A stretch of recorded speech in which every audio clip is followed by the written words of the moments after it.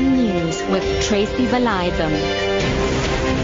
7 o'clock, good morning. The ANC has confirmed that its Youth League members in the Northwest who tried to interdict the upcoming National Congress they face the wrath of the organisation. Judge Moseph Mavundla yesterday ruled that the application that the disgruntled group lodged in the High Court in Pretoria was not urgent. The group claims to represent about 70 branches. It accuses the League's task team, which Ministers Nathi Mthethwa and Fikile Mbalula leading, of purposely sidelining it for not supporting League presidential hopeful Colin Main. Mthethwa says their members' behaviour is unacceptable. These people have wasted our time and they know the processes, the internal processes, but they decide to come and drag the name of the ANC here. When we talk about some foreign tendencies in the ANC, which we are resolved to uproot, this is one of them. And these people who have brought us here, dragged us to court here, have to face the wrath of the organization. The DA will propose constitutional amendments to ensure key institutions remain free from political interference. Briefing journalists in Parliament, party leader Muzi Maimane said he would table a plan to protect institutions such as the Independent Electoral Commission, the National Prosecuting Authority and the South African Revenue Service against political decay due to cadre deployment.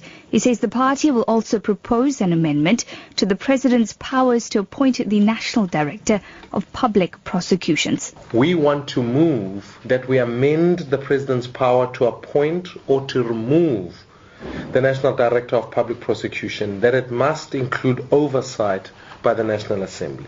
This ultimately, when there's more, the involvement of the NA will ensure that we can provide the best safeguard for the National Prosecuting Authority against inappropriate political influence.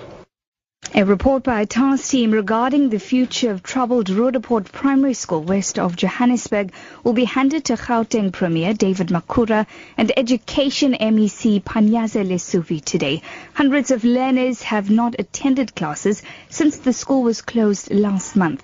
The school has been plagued by allegations of corruption and racism that's been the site of violent clashes. Sashan Naidu reports. With the school having been closed for more than 2 weeks, its future will finally be made public on Friday. While the school was closed, the Gauteng Department of Education urged parents to send their children to Liffering Primary School in Soweto. However, there were mixed reactions by parents. This resulted in violent clashes between separate groups of black and coloured parents while pupils were boarding buses to go to Soweto. A mediation task team was appointed to find solutions to problems at the school and has heard submissions from various organizations and residents. Meanwhile, President Jacob Zuma has met with the Sudanese President Omar al-Bashir to discuss strengthening relations between South Africa and Sudan. The meeting took place in Beijing after celebrations to mark the 70th anniversary of the end of Second World War. President Zuma has been under pressure since allowing al-Bashir to attend an African Union summit in Sandton earlier this year. His government's inability to adhere to a High Court ruling to arrest al-Bashir on an international criminal court warrant has led to an international outcry.